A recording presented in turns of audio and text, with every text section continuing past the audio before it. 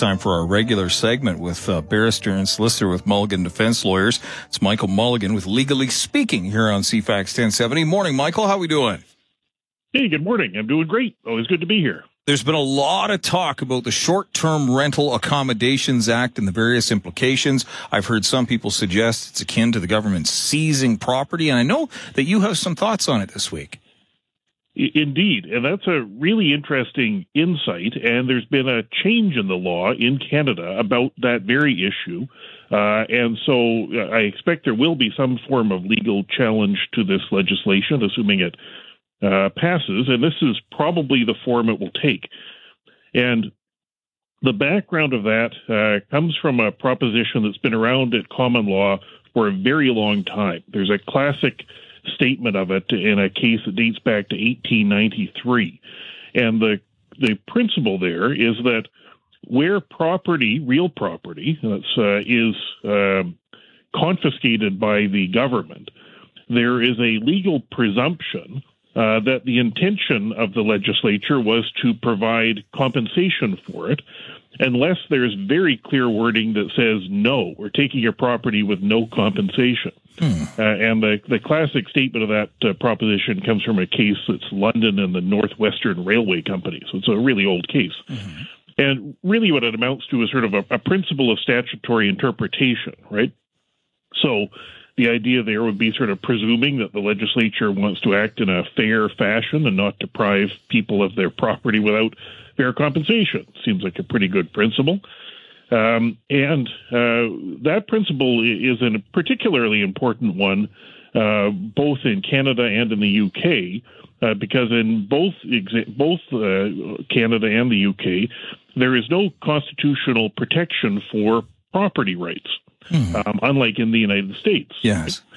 And so this is sort of a protection for that as a matter of statutory interpretation. And the common law, one of the really good things about it is that it evolves over time to take into account sort of changing circumstances.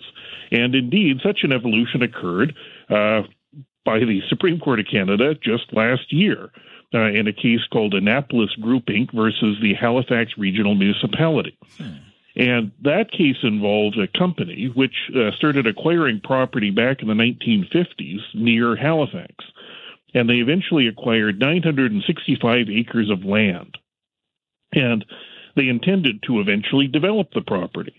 And indeed, the property was zoned in such a way that it contemplated future development. The language there they used was serviced development. And they made a number of efforts to try to develop the land starting in 2007, various proposals to the local municipality, which had no success ultimately. And then finally in 2016, Halifax adopted a resolution saying they were not going to initiate what they called the secondary planning process, sort of what would be required to get municipal approval to proceed with developing this property. And indeed, this property, which was sort of undeveloped and had trees and so on it, the municipality started referring to it as a parkland. And that's sort of where it sat.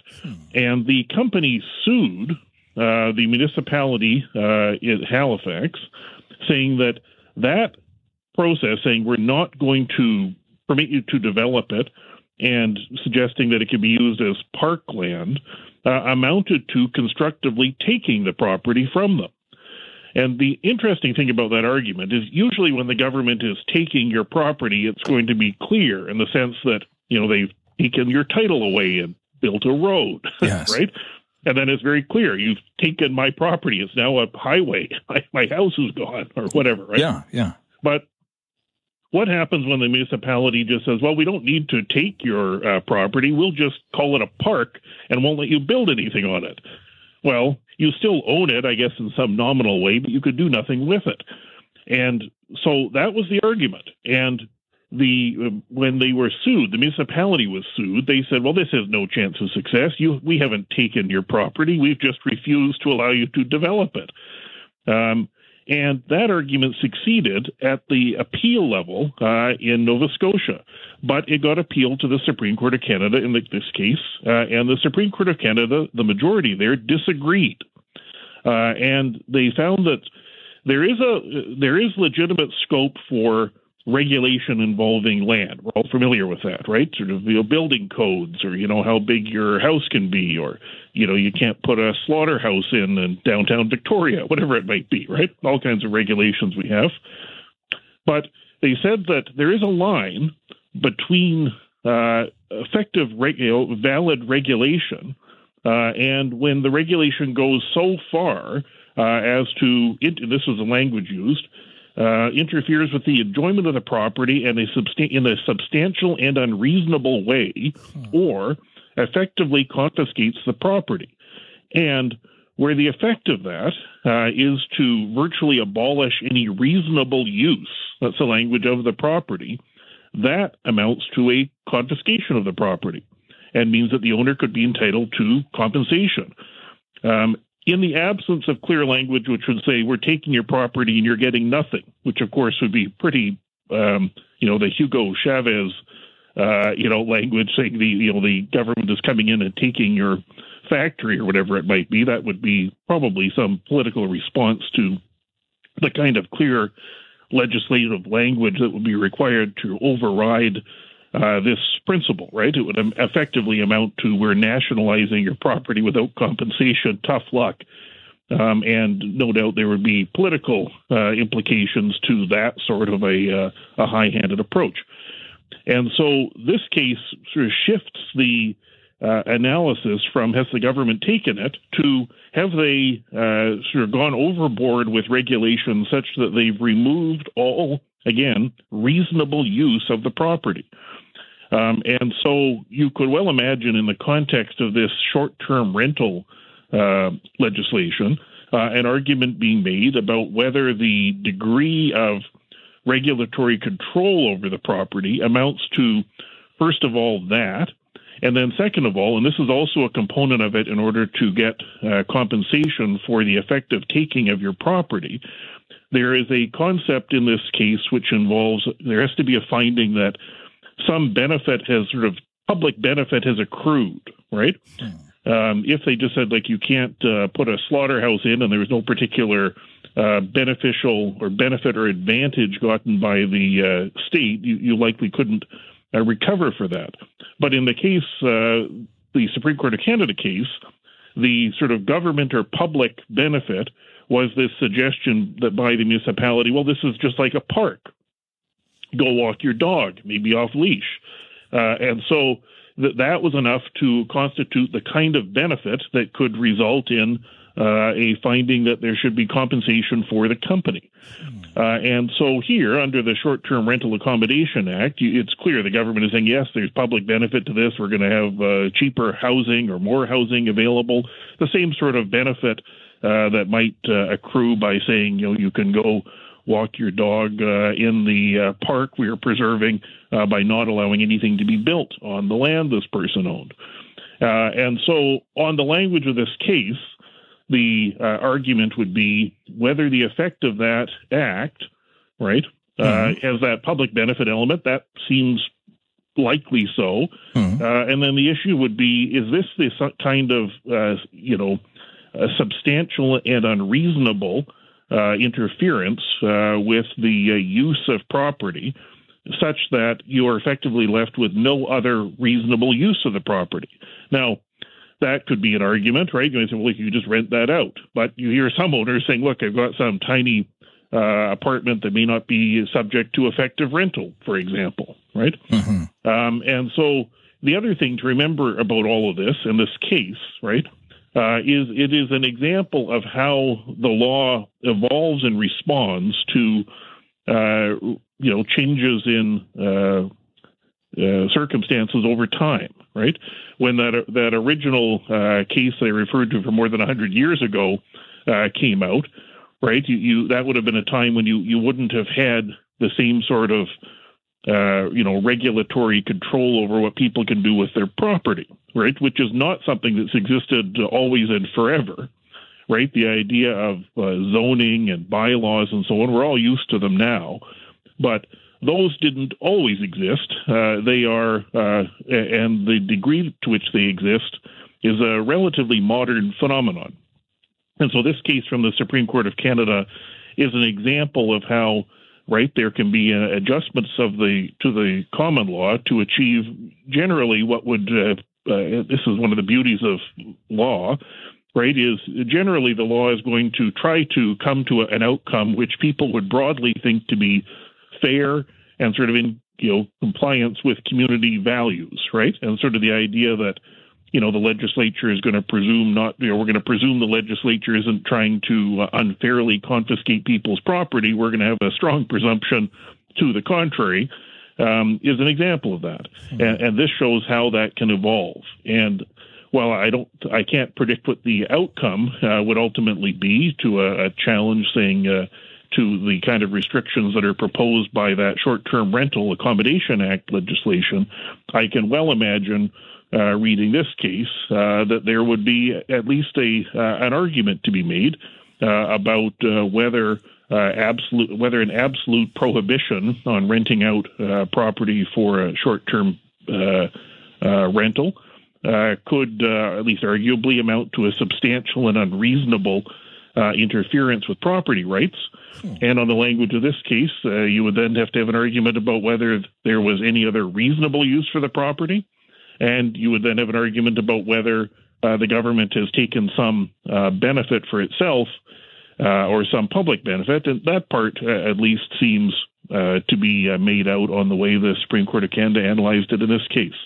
So we'll have to keep an eye on this and see how that plays out. Of course, all of this is subject to all the usual political machinations of condo kings and changes in government and all of that. So it may well be there's some political response prior to there being a legal analysis, but the case demonstrates that there may well be a legal analysis to be had or a legal argument to be had about whether what the government's doing can be done without compensation under that act as it's currently written. Fascinating. I have somebody texting me just for confirmation the style of cause of this case. It's Annapolis Group Incorporated versus Halifax Regional Municipality?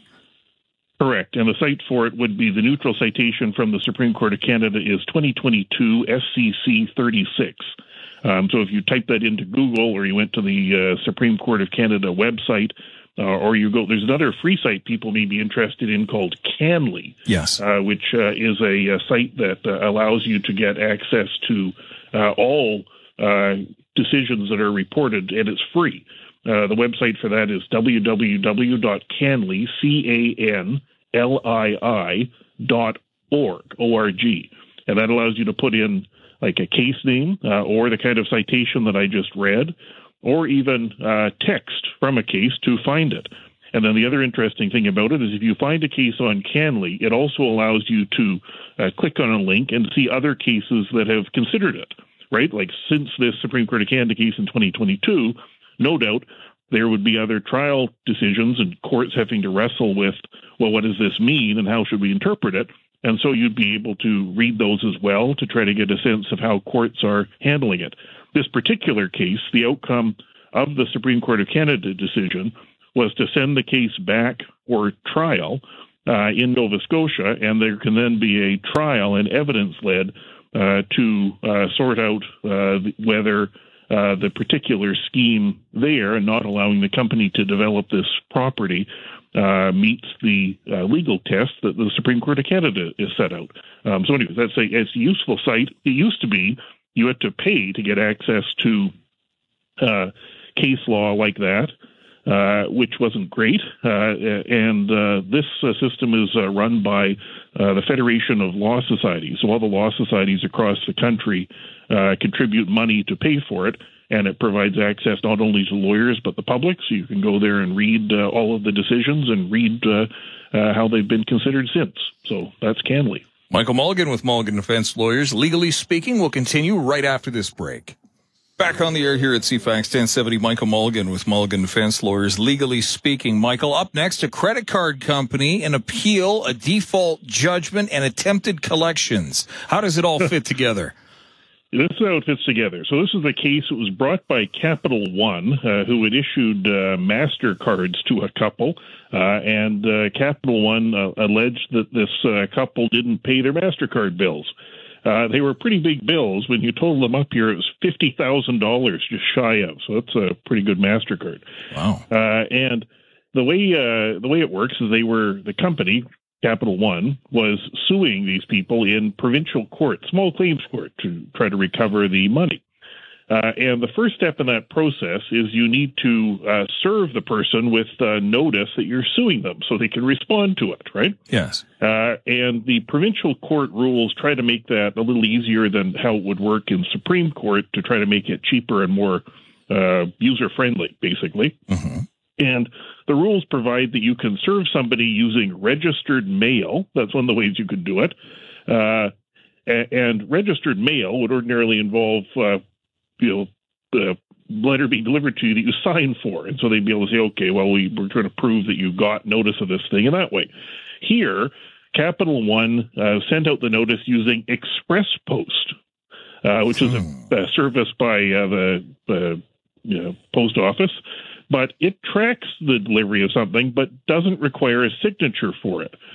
And so what happened is they sent out this notice, and I guess the tracking showed it got delivered to the mailbox, and then there was no response to it. So Capital One was able to get default judgment.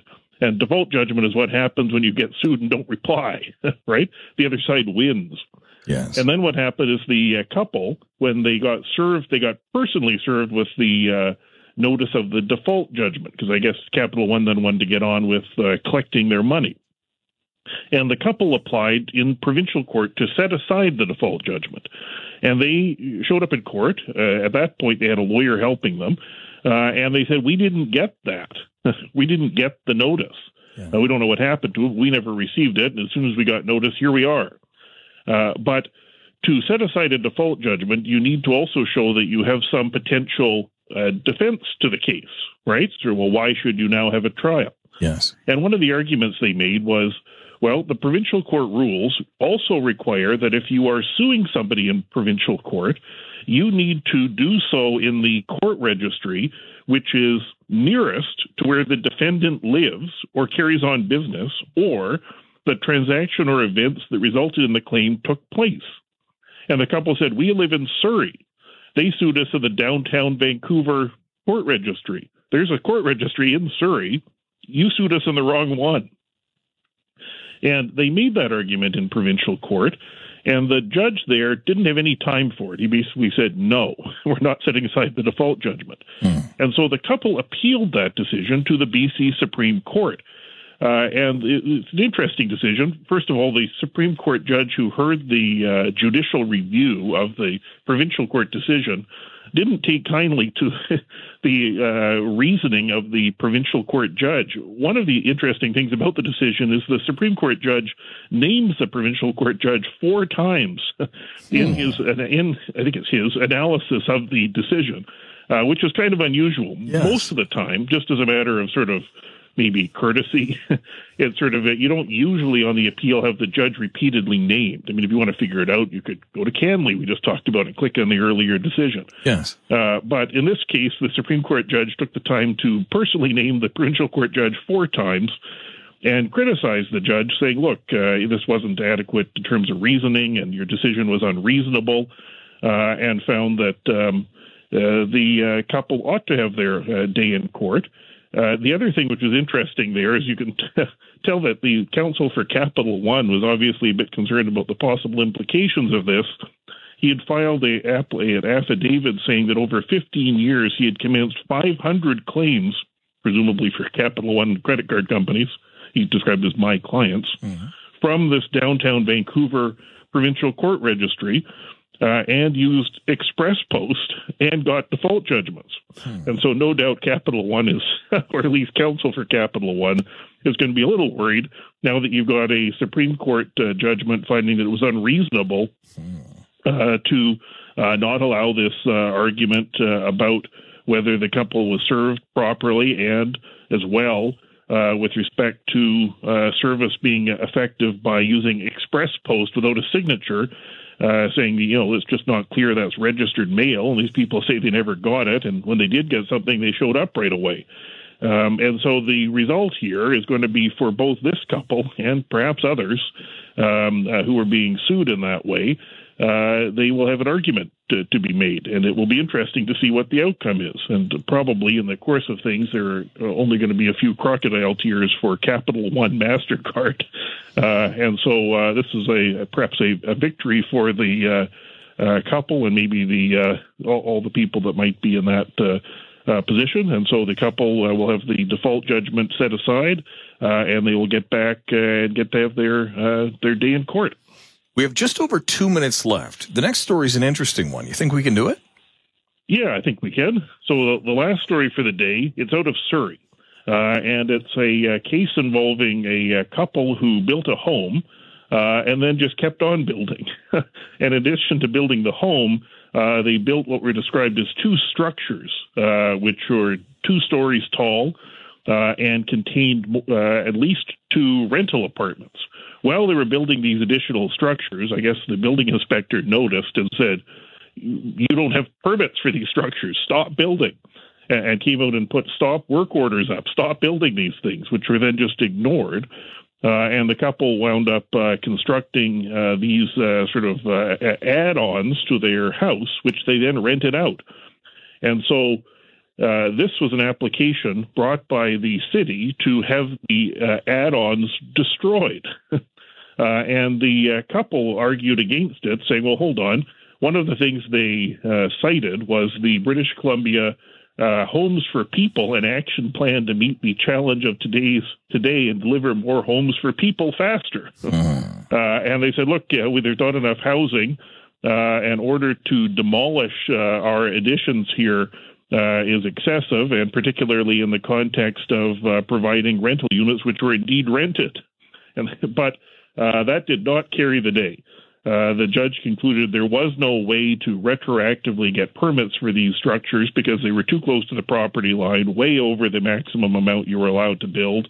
And even though the result of this was going to be at least 2 people getting evicted and the rental accommodations knocked down, the judge found you just can't countenance people ignoring the stop work orders, building the things anyways, and renting them out, and found that there was just no way that these things could be retroactively approved. There was no way to inspect them, and even if you could properly inspect them, they were just way too big and too close to the property line and every other problem.